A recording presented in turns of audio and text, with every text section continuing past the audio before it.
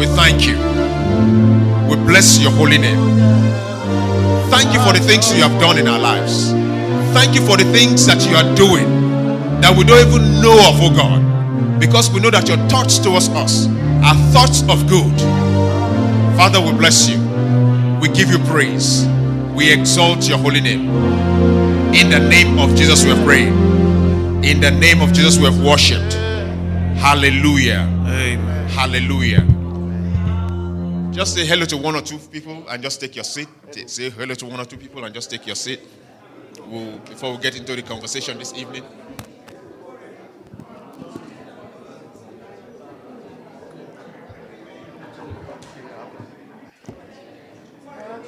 Praise God.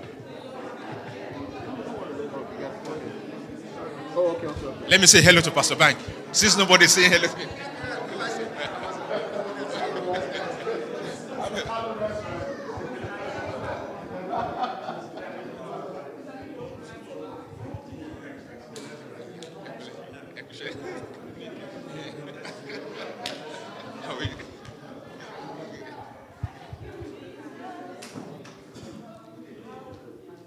Praise God.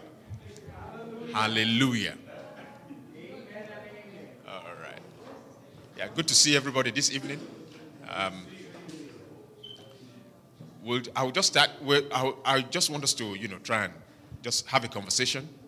I think that would be good for us to just explore whatever it is that, was said on Sunday. But for the benefits of those who are not here on Sunday, let me just do a quick recap. We talked about the fact that the world seems to be a very dangerous place now, and things are happening all over the place and all of that. And things aren't looking good, all right? But we ended up finding out that, things aren't looking good, but God has not just left us defenseless. God has, provided every mechanism for us to survive and to thrive, even in the midst of the troubles of the world. And we know that one of the things that God has done is that he has given us a peace that is impervious to the vicissitudes of life.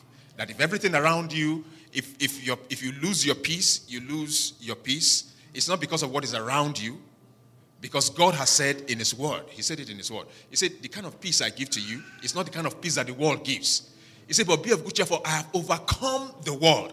So if the world's trouble, if the world has trouble, and God has overcome the world, then the trouble that the world can give you or will give you potentially does not have the ability to be able to overcome the peace that God has given to you.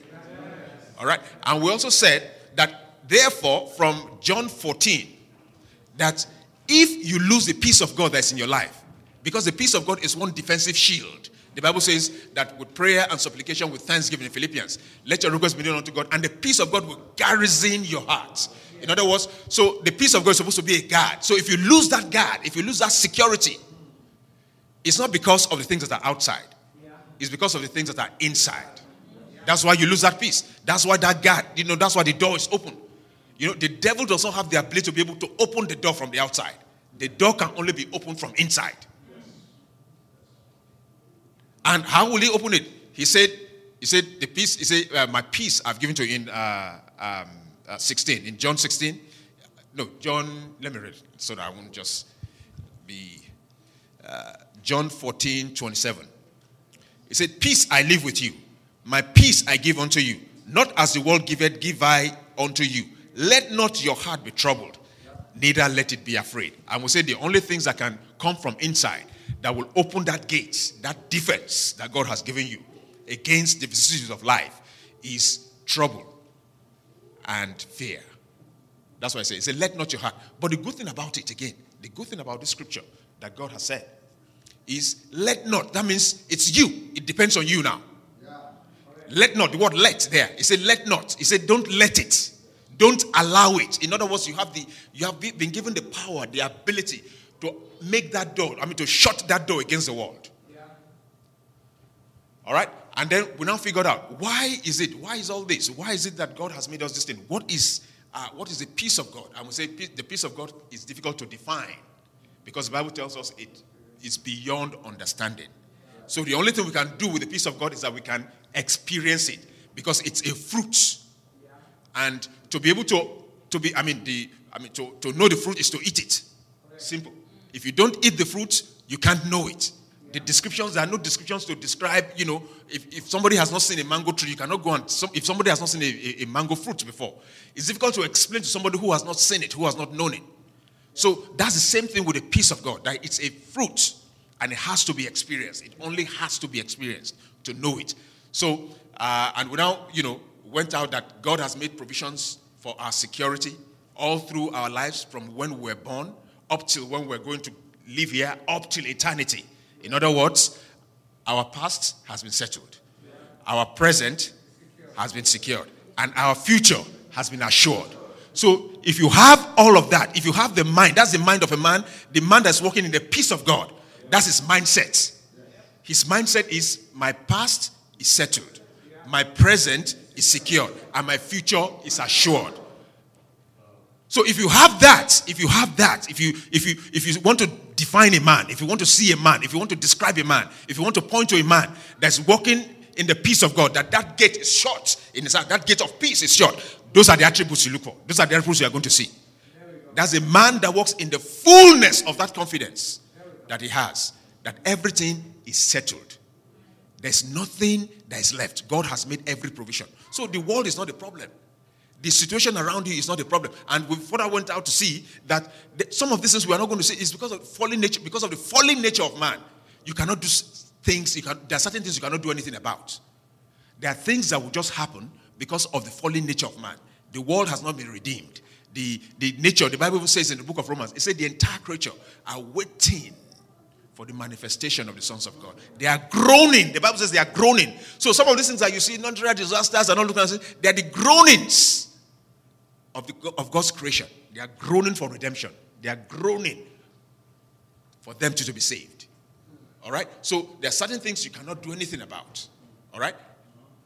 Number two observation that we saw is that there's nothing new under the sun.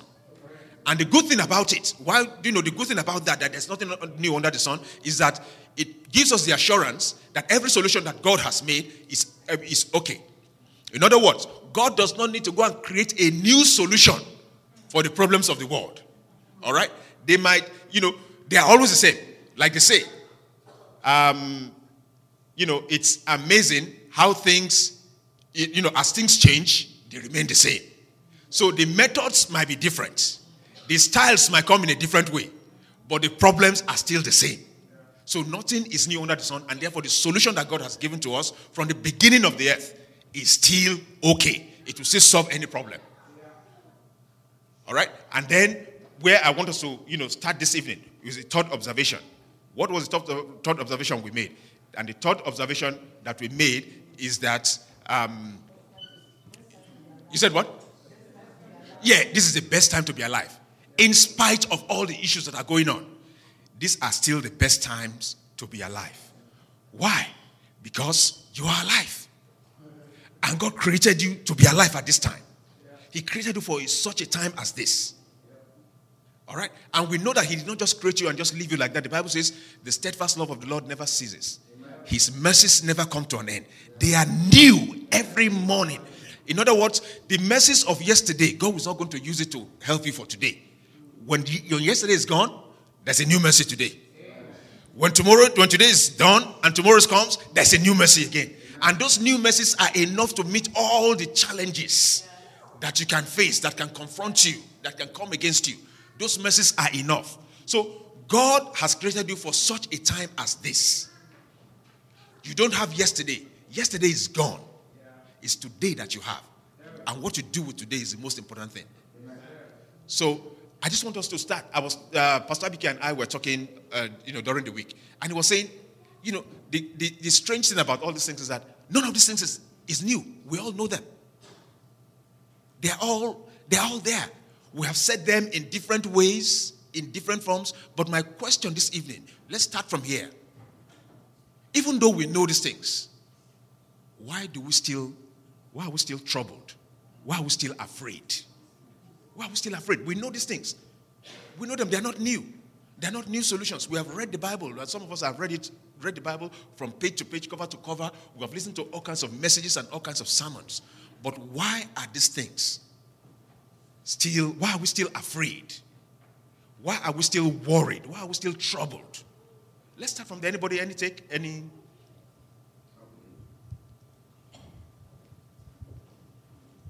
Unbelief. Oh, okay. I thought you said. Yeah, unbelief. Unbelief.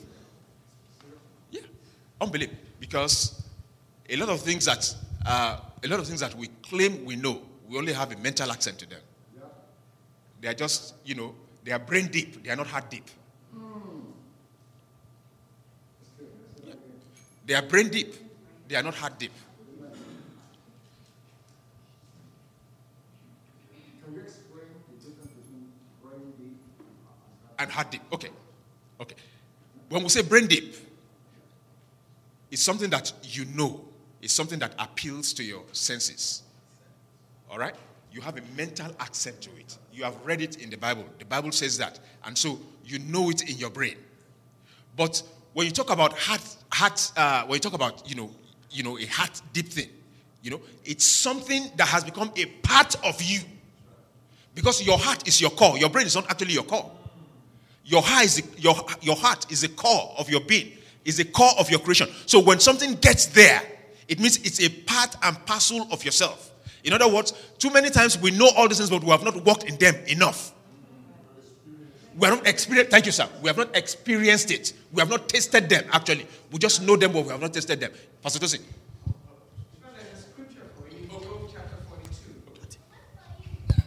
In Job chapter 42, verse 5, after everything is gone through with God, here's what Job concluded. He said, I've heard of you by the hearing of the ear, but now my eyes are seeing you. So, you see the thing? In another place in Psalms, the Bible says, once have I heard. No, it said, once have I heard, right? Twice have I heard. No. Once has the Lord spoken, twice have I heard. Now, what does that twice mean? It doesn't mean that you heard it two times. It just means that, one, sometimes it goes to your head first. The second time it has to go to your heart. So a lot of times it's just because, we just know it. We just come to church. We memorize scriptures. And it's good to memorize scriptures. It's good to memorize scriptures. All right? Very important to memorize scriptures. But we have to go beyond the memorization of scriptures. We have to go beyond memorizing scriptures. We have to get to that place where we not only memorize, but we meditate. We meditate on this word of God. And not just meditate upon the word of God, we begin to walk in them. He said, don't be hearers alone, but doers of the word. Because it is in the doing that the blessing is. And why is that so? Why is that so? It is so because when you do it, it becomes a part of you. I tell people, a lot of times we talk about renewing the mind.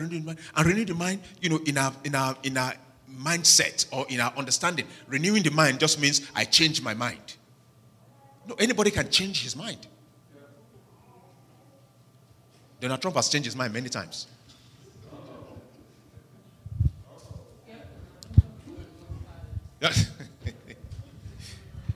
So anybody can change their mind. All right? But it goes beyond just changing your mind than to allow the word of God to begin to live in you. You have to be like a sponge of the word of God. That when they press you, is the word of God that comes out of you. Amen. The word of God comes out of you. So we know it. We know all these things. They are not new to us. But we are not walking in them because we just have a mindset. We just have a mental understanding of what this thing is. All right? Any other person? Any other, take? Okay, somebody. Thank you. I'm fortunate to be here today with brothers and sisters. The Bible says in the book of Romans, chapter 12, verse 2, do not be confronted with the things of this world, and be a renewal of your mind. If you look at it, a lot of people, though we are living on this earth, we are not from here. If you send an ambassador to a different country, that man or woman is representing America from here. Though he's living in Germany and Australia, the Constitution of America, and that is what it carries out. But when Christians are living on earth, they want to live to the constitution of the earthly things. And when you trying to live with that, there's going to be a conflict. When there's situation, problem, they panic. They are afraid. Because we are not from here. If you look at the book of Psalm 119, verse 37, David prays the Lord, turn my eye away from vanity things. If we are able to understand that we are living here, even though, but Jesus said in Matthew 24, all this tribulation, but because we are so consumed with the earthly activities, we are scared. And our attention is built on here. Even though we pronounce it from our mouth, that is the reason when anything happens, there's a popular chant say in my place, everybody want to go to heaven, but nobody want to die. Thank you. Yeah, just to...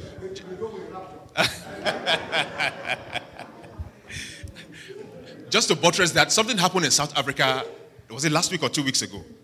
You know, the wife of the president of Zimbabwe beat somebody up. All right? Yeah, she beat, in the hotel where she was lodged, Mugabe's wife. She beat the lady up. And when the police wanted to go there to go and arrest her for assault and all that, they couldn't. Because she had diplomatic passport. So they couldn't.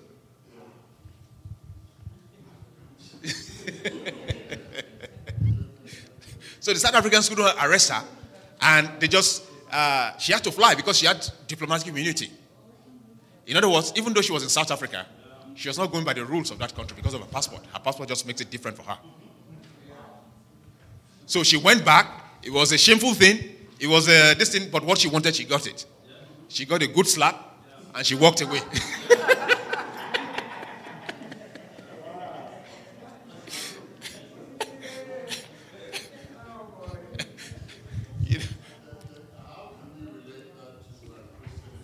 Can you help us? No, I'm asking you how we can relate that to a Christian experience when we slap somebody, and yet we don't receive the punishment because we have the immunity. Yeah, I mean, you can look at it in different ways. For instance, for example, yes. Right? For example, because of the fact that we are citizens of heaven, okay. We are not governed or we are not ruled by the laws and the circumstances, and that's why we're saying that the peace of, the turmoil of this world does not have the ability to be able to penetrate your peace because you have an immunity. There's an immunity. There's an insulation against that. That is one in one. You can look at that in one sense. In one sense. In another sense, is that it doesn't matter what you do, your sins have been forgiven. Thank you. All right. In other words, so your sins cannot catch up with you because they have been forgiven. Now, are there consequences that this thing? Oh, yeah. Yes, there are consequences, but in terms of.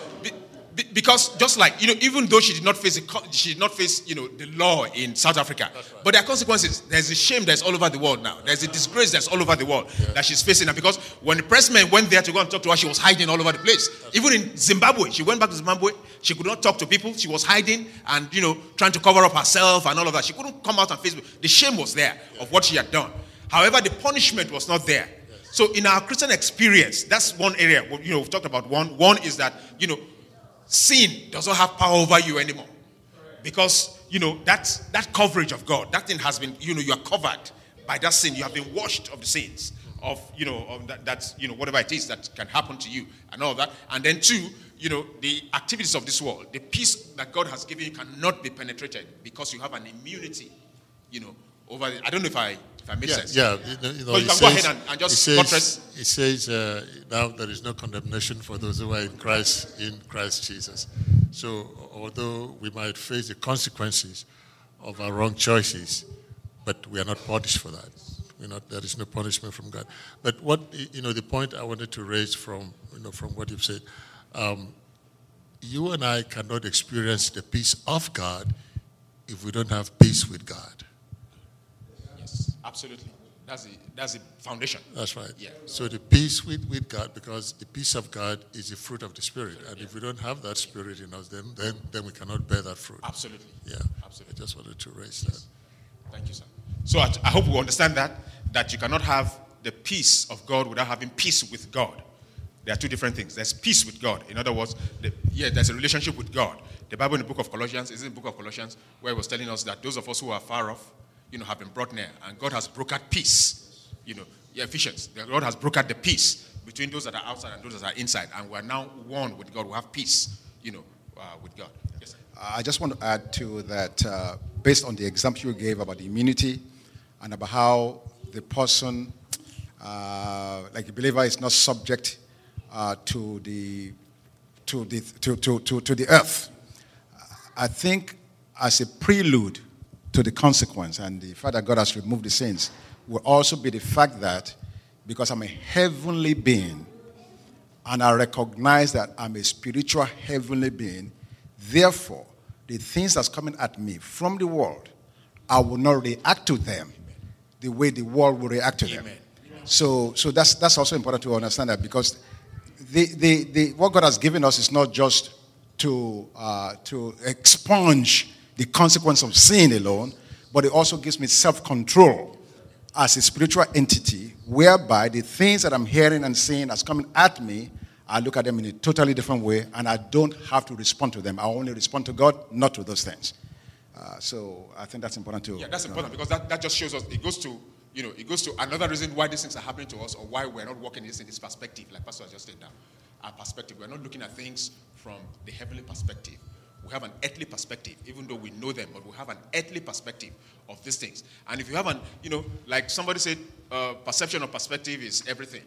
The way you see things is the way things are to you. That's your reality. Whatever you see is your reality. So everything, God might have said everything, but the way you see it determines how you walk in it, or how you embrace it, or how you appropriate it in your life. All right. So I want us to note that very well, because the foundation of all these things is that you are a heavenly being. You're a heavenly being. You're not an earthly being. You're not earthly. You're heavenly. You're a spiritual man. You're a spiritual man. And if you look at it, if you look at yourself from that angle, that I am a spiritual man, I'm not just flesh and blood. This flesh is just a coat for me to be able to operate here in the world. Like we said on Sunday, if any man be in Christ, he's a new creation. I like that translation. I say it's a brand new species of being. It's a new species. It's never existed before. So, you see, when you got born again, God did not just go and repair you. He did not just take you and go and fix you and panabit you and just straighten you out. That's not what he did. That's not what he did. You're a new being. You're a new creation. You're a new creation. Tear rubber, exactly. That's what we call it. Where we come from, we call it tear rubber. And tear rubber means, there's a difference between when you buy an old car and a new car. When you buy a new car, you are the ones that's going to tear. So you're a brand new species of being that has never existed before. So I want that to sink. I want you to sink. I want you to know that you're a new being. The thing about you, because you see, how do we know that? We know that because what was in you before was dead. It was dead. Because you are a dead man. Before you got born again, before you gave your life to Christ, you were dead.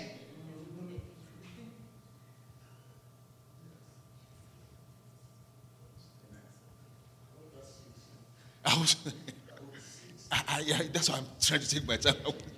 I want you to know that you were dead. Because the Bible says we were dead in our trespasses and our sins. We were dead.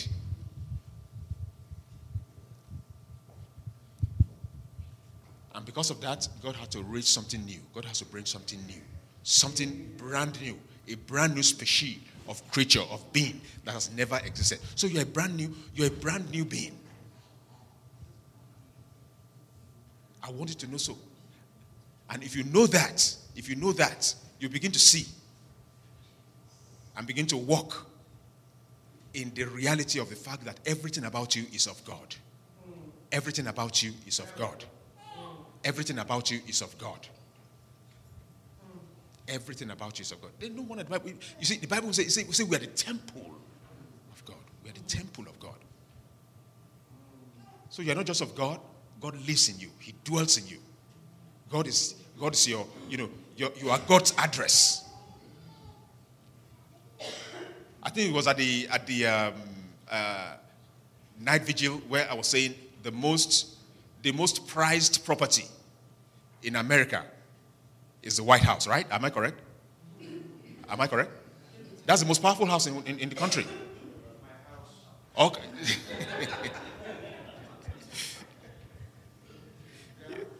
So that's the most prized place in the world.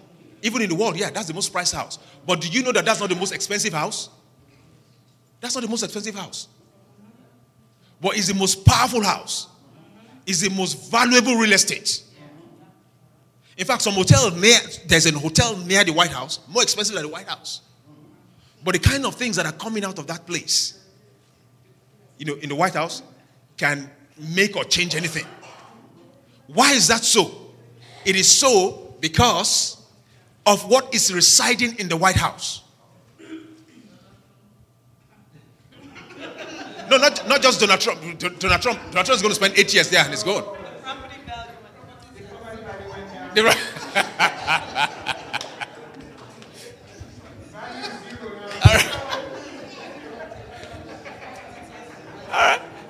So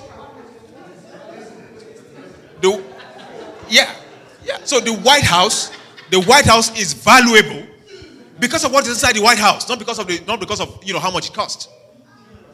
All right. In the same way, you and I are a valued possession because of what is inside us. Because of what is inside us, we're a valued possession. It's not because of your flesh. It's not because you are looking fresh and you're taking care of your. No, that's not why you are valuable. It is what is residing inside you. What is residing inside you? It gives you a value that is worth more than gold. It is worth more than anything. Because you know what? You are God's address. You are God's address. You want to find God? Come and knock here. Knock here. You'll find him in here. You'll find him here. I'm his address.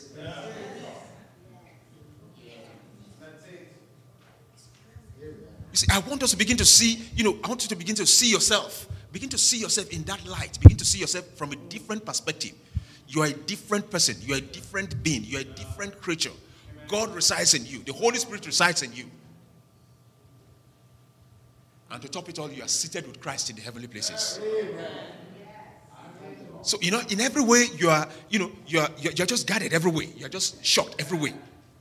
And that's why it's difficult for anything to be able to penetrate you, to penetrate and reach you. Because you are hidden in God. You say your life is hid in God. Your life, it is hid in God. You are hidden in God.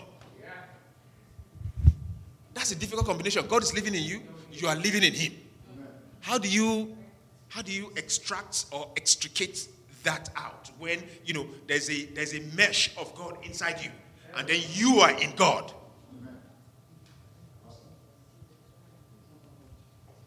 It's difficult for the devil to get you. If the devil is getting you, it's because you allow him. That's what I'm trying to get at. If the world is getting at you, it's because you allow the world to get you. That's why in book of John, the Bible says, it says, let not. It means you can do it. Let it not.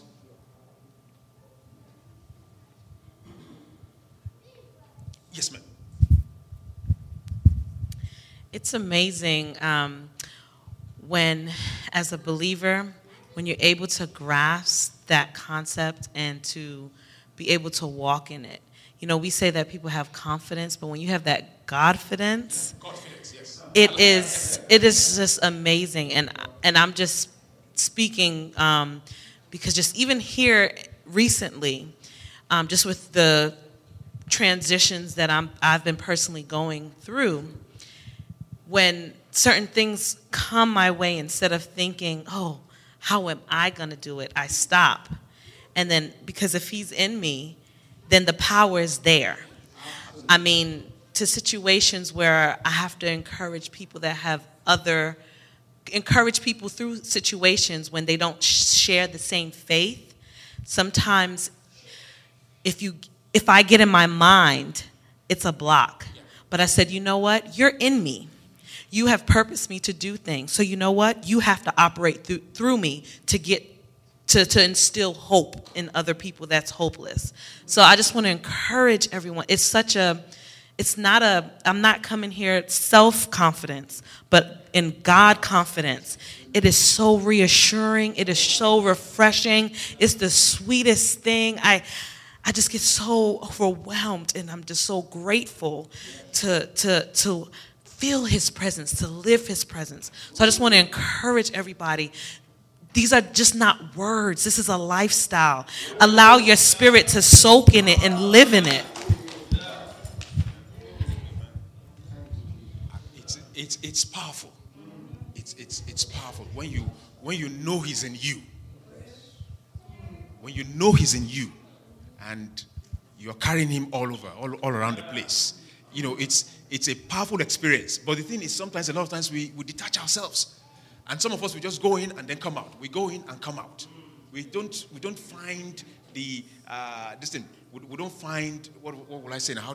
What do I say? We don't find place in our hearts to remain, to rest, to abode, rest, remain there. It's a dwelling place. That space, it's supposed to be a dwelling place. It's supposed to be a place where we live.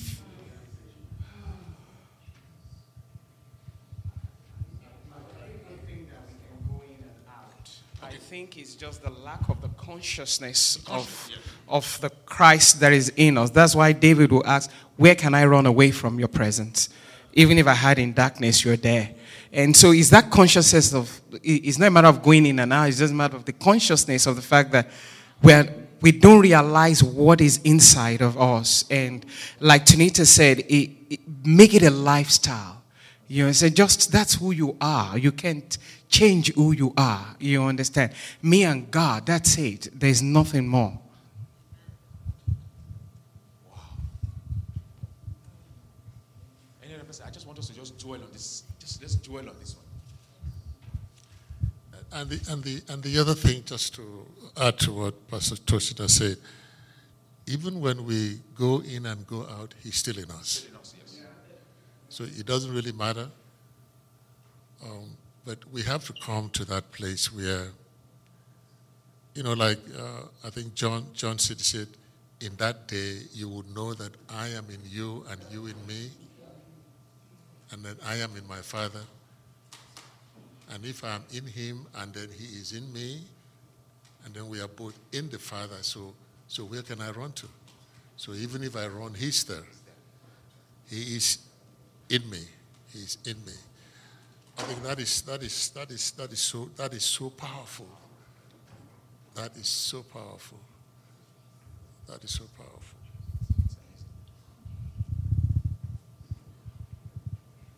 Pastor, what you guys are doing there is what we call Ojoro, where we come from. I'm sorry. It means you are cheating us. Please.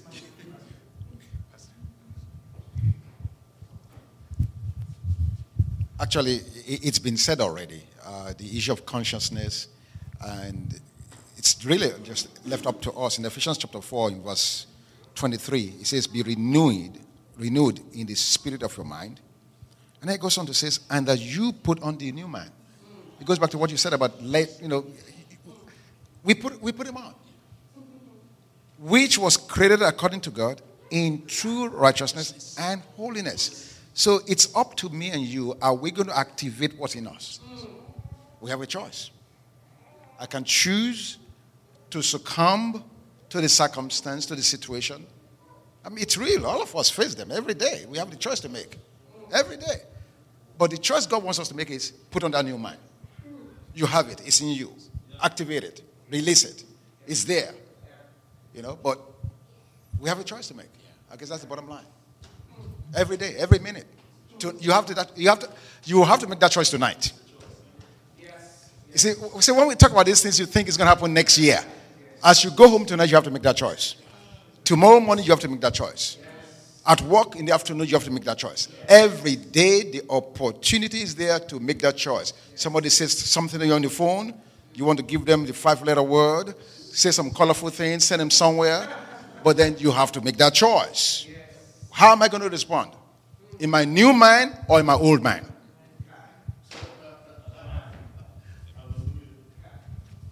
Wow. Yeah. I mean, this is powerful. This is really powerful. So, a lot of times in our consciousness, we so drastically and dramatically underrate ourselves.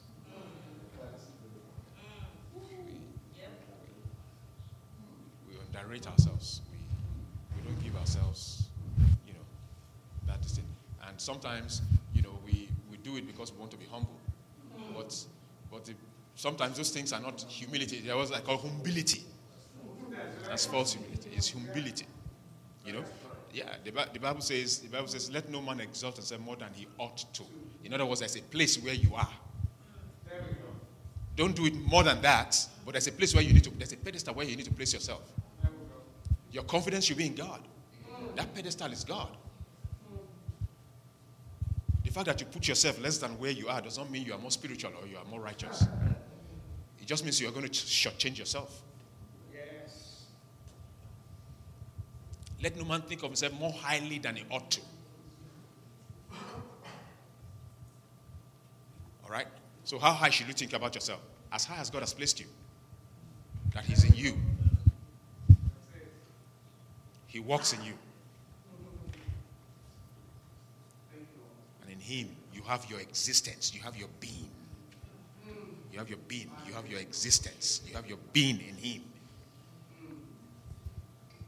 No wonder said, who can separate us from the love of Christ? He said nothing. And he mentioned some of the deadliest things on earth. Things like death. Shall death separate? He said, no, not even death can separate us. Not demons. Nothing can separate us from the love of God. Yeah, nothing. Not demons.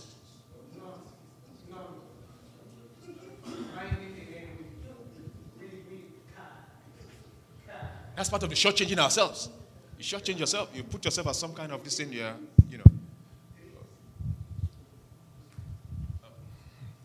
Let's take this 3, 1, 2, 3, and then, if not, we're going to remain here all day. Praise the Lord. I guess mine is a rhetorical question. With all what we have heard, with all what we have known, what will make us choose the things we allow God to do? What I'm trying to say is, what makes us choose the things we report to God? We think God should handle that. These ones, I think I should be able to handle it. What is I don't know, that's the best way to put it. You are faced with situations, and there are some situations you try, and then when, I don't know, something will just happen, it's okay, God, come and help me. So with all what we've heard, what we've known, why are we not, reporting as soon as it comes, we know who to report to? I get what you're saying. That's maybe, okay, let me, why is God not, exactly, why is God not the first option? Why is it that we try first? That's it. Anybody wants to take that? Anybody wants to?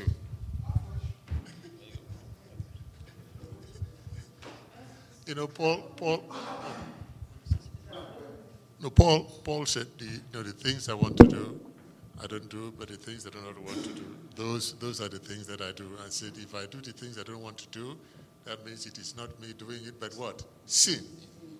Sin that is in me. Unbelief. Sin. Simply. Right. Any other person? Any other take? Okay, give it to Revelation has not saying anything. Let her say something first. I believe the reason why we do that is because we're not surrendered. Okay. We're not going to, we say we are, but when rubber meets the road, we find out that we really are not. Okay. I think Pastor did a series on the blessing of brokenness. Okay. Are we really broken? Because if we're really broken, we will surrender, and right off the bat, we'd say, okay, Lord, here, over to you. But we still want to use our own strength. We still want to use our own flesh to address issues instead of just giving it to God and let him. He has the best answer, but we still want to help him along the way. Okay, that's it. All right, one more person. Okay. Brakunle has not spoken, then finally we'll do this so that we can leave, in time. Yeah, Brakunle. Regard to what my sister just said, it's all about you laying completely, totally on Jesus. He said, do not trust your understanding. There are so many Christians, when we face an adversity or situation, we don't pray before we take a decision. We just rush into it. So in any situation like that, when you pray, God will definitely give you an idea. He will give you the wisdom, the direction, the decision to take so that you don't take the wrong one. But if you don't pray, you dive into it, you hit the rock, you bounce back. That's why it comes like that. So it's always for you to rely on it. Just pray. Say, God, give me the direction. What should I do? He will definitely speak to you if you open your heart to him. And Brakunle. Thank you. I think Tonita actually answered that question when she said we should have this as a lifestyle. So a scripture comes to mind that talks about too much knowledge had make thou mad. So we think we're too smart. We think we have all this intellect. We think we have all these experiences in life that, okay, that situation has happened before. This is what I did when it happened. So I'm using my life experience as opposed to trusting God and just going to him first before then thinking in my mind, okay, so what should be the right thing? We ought to go to God first, but rather we go with our life experiences and with the knowledge that we've acquired over all these years. Praise God. Praise God. I know that. Okay, you want to say something? Okay. And after that, we'll just pray. I'm sorry. I just want to know about this. Is it some of the words we hear? These are abstract situations that we know. We have to believe God. We have to trust God. Let me use a practical example. You come out of the house. You want to start your car to move, go somewhere. Maybe you have an appointment, and the car wouldn't start. Is it the mechanic you're going to call first, or you want to find out why the car has not started? Because if I do it practically, it makes more sense than all the abstract words I'm hearing. Because, you see, there was a day I wanted to go out. Okay, my son took my car out the previous night. And then the following day, I went to start the car would not start. So I called him. I said, what did you do to my car? He said, I didn't do anything. Okay. And then I tried. I didn't call God. I mean, I thought, I know so many things about cars. I'm an engineer. So my mind was going through, why would it? So I said, okay, let me call my mechanic at least. I've tried my best. He didn't start. So I called my mechanic. He said, look, I will not be able to come to your house, tow the car to my place. Well, to cut the whole story short, so after about 30 minutes, my son found that the car still did not start. So he came down and just put the key, and the car started. The same car that did not start. What happened? Where I wanted to go, the guy's house was raided. And then they were picking up everybody that was there in his house at that time for interrogation. So the 40 minutes delay was complete divine intervention. So why I'm saying that, I told you it was a rhetorical question, because we might know some of these words. They are all abstract. God is good. Some of us don't even know the meaning of God is good. But we say it as, as normal, just like saying, how are you? You say, I'm fine.